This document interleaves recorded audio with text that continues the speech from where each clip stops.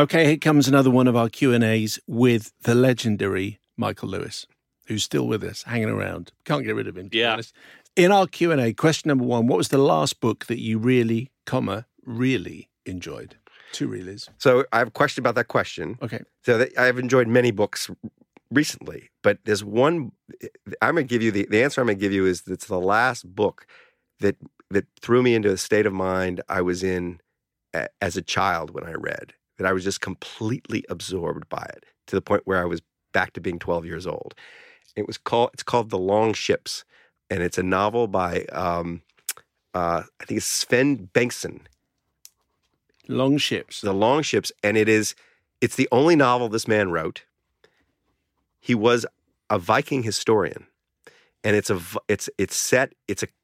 very funny novel, but it's the journey of a young Viking, and it's a story of, and you at the end of it, you put it down, you feel like I was just a Viking for the last 2 days. I was right in that world. It was completely plausible and just thoroughly gripping. And why he never wrote another novel, I do not know. But The Long Ships.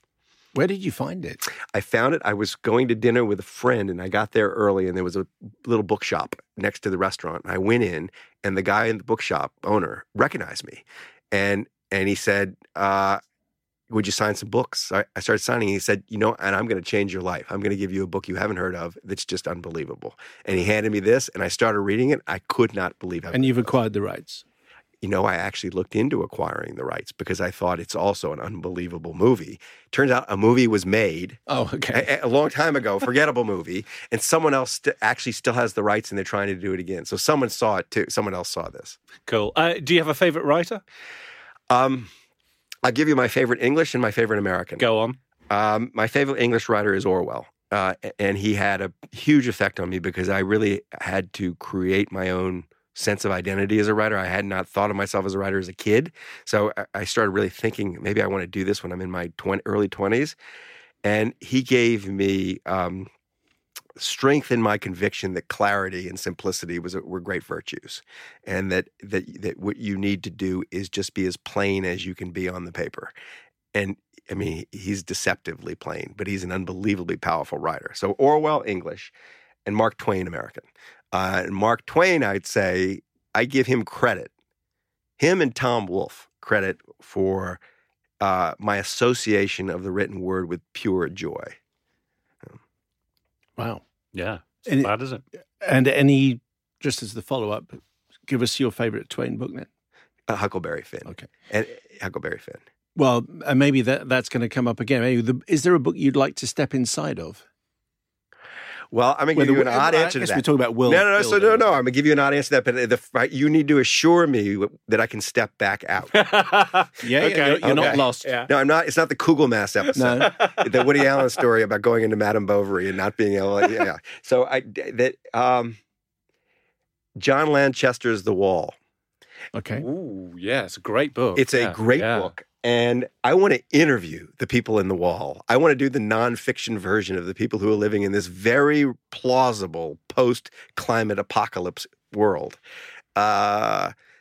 He's given us novelistic characters, but I want to go interview them.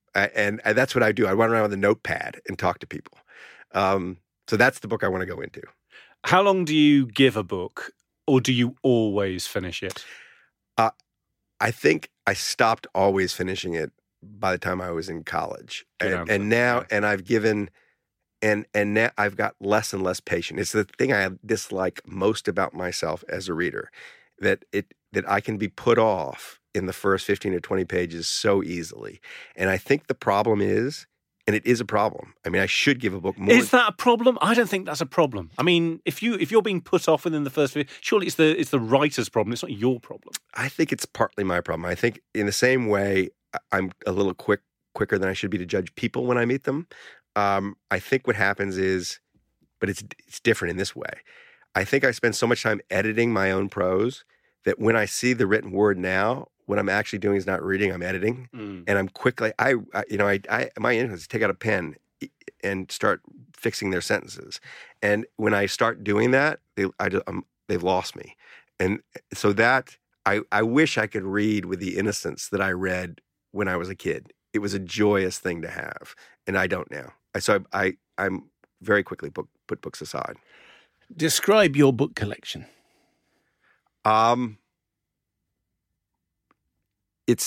It all because it has to fit into a modest home, and we don't have a giant library. It's heavily curated. There's almost nothing in the house that I don't really like. I mean, it's very, very loosely organized because I'm always pulling things off the shelf and putting back in the wrong place. So it looks. My wife is very fastidious. She's basically at heart a German. That she wants everything organized, and that's the most disorganized part of our life because it's the part I'm the authority of, and so she doesn't want to mess with it. But there's a constant source of minor friction. When are you going to clean up the books? And what's in this collection? There are two parts to it. Anything that might in any way touch on my work is, and this is maybe 500 to 1,000 volumes, are in my office, and things that are just pure pleasure interest. So most of the fiction, for example, is in the house, and that's another 1,000 volumes. Do you arrange them alphabetically or by color, or do you just shove them in any old how? Subject matter, and the novels are organized by region. So by region, how about that? So there are 4 or 5 shelves of English novels, memoirs that are, and then there's 4 shelves of books translated from French, and there's 2 shelves of books translated from Russian. So that's how I organize. This is good. I'm going to do this. No one's ever done that before. Are there any books that stand out from your childhood? Well, Huckleberry Finn does. Uh-huh. But I would the book that had the funniest effect on me, and as childhood, this would take me to about age 13, 14. Uh-huh. I picked off my father's shelf Tom Wolfe's Radical Chic, and I remember the sensation of reading this. It was a piece of journalism that it was about the Black Panthers being invited to Leonard Bernstein's Park Avenue apartment for a cocktail party, and he was sending up the limousine liberal. I didn't know what a limousine liberal was. I didn't know what the Black Panthers were, but the thing was so funny. I can remember rolling around laughing with tears coming down my face, and I can remember it was the first time I had the conscious thought, someone wrote this book. That up till then, most of the books I'd read were like biographies of sports heroes or Hardy Boys mysteries, and I had no sense of like there was an author. And this is the first time I flipped it over. I said, Tom Wolfe. There's a person named Tom Wolfe who wrote the book. It must have been maybe 12 or 13. Wow. So that book had a huge effect. Do you have a favorite autobiography or biography?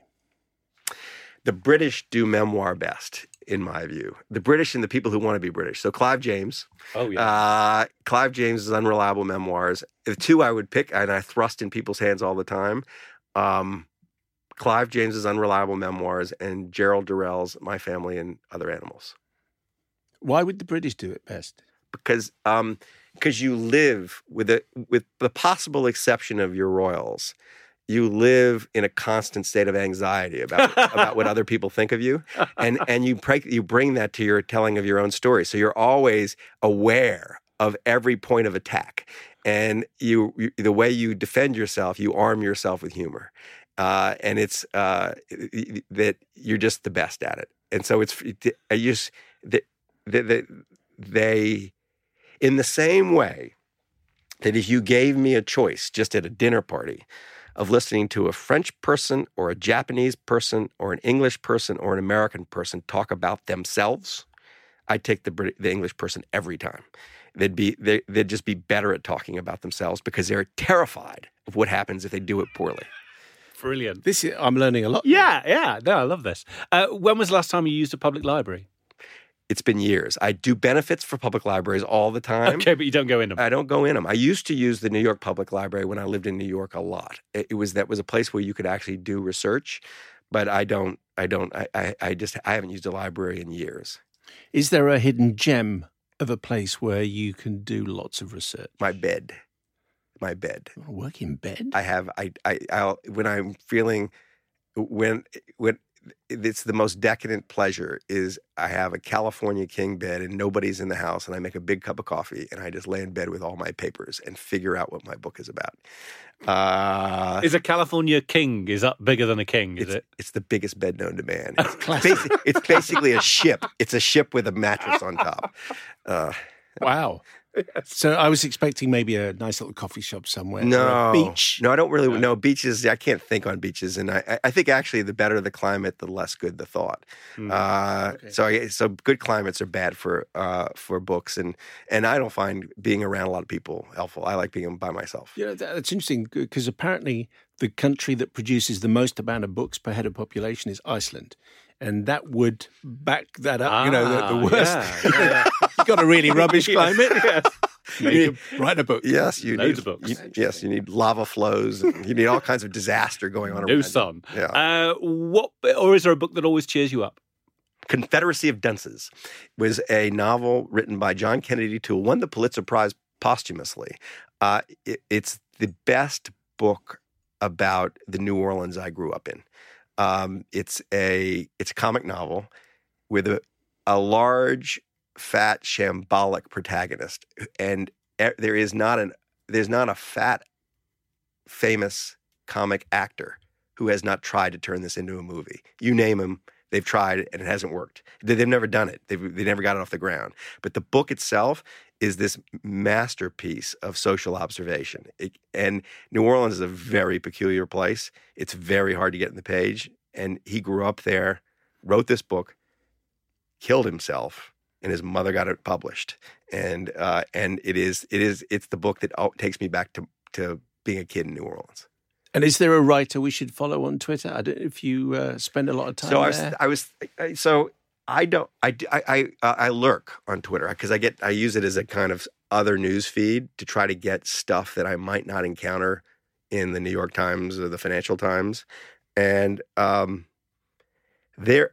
may mispronounce his name, and he'd have no idea I was following him because I don't follow by my own name, and I don't ever write anything on Twitter.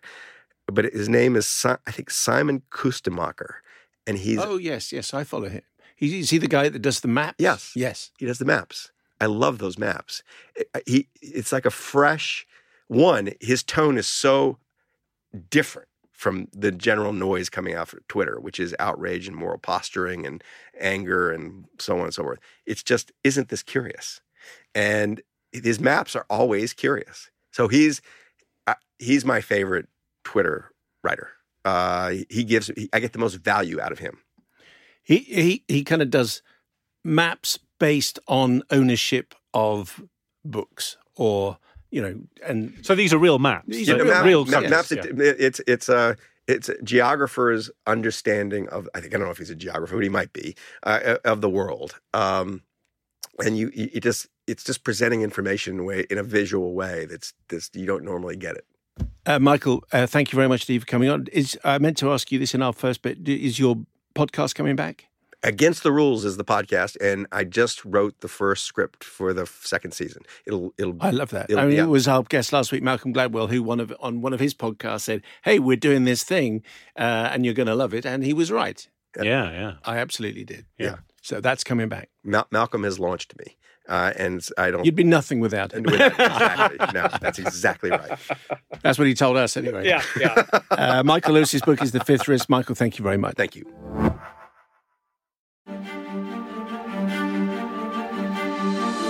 Hello, I'm Violet Manners, and welcome to Hidden Heritage, the podcast that brings you inside Great Britain's favourite destinations. From the same team that brought you the #1 history podcast, Duchess, Hidden Heritage will uncover the fascinating stories behind the UK's brightest shining hidden gems. You'll hear from top experts in British heritage, including custodians, historians, artisans, experts, and even the craftsmen and restorers who've worked on some of the most celebrated historic buildings. We will share the untold and unique stories that celebrate UK heritage, from landmarks to architecture, artefacts to myths and legends. Hidden Heritage will highlight a side to British history you have never seen before. I'm your host, Violet Manners, and founder of Heritage X, and I invite you all to join us on this exciting journey. This is Hidden Heritage. You can find Hidden Heritage wherever you listen to your podcasts.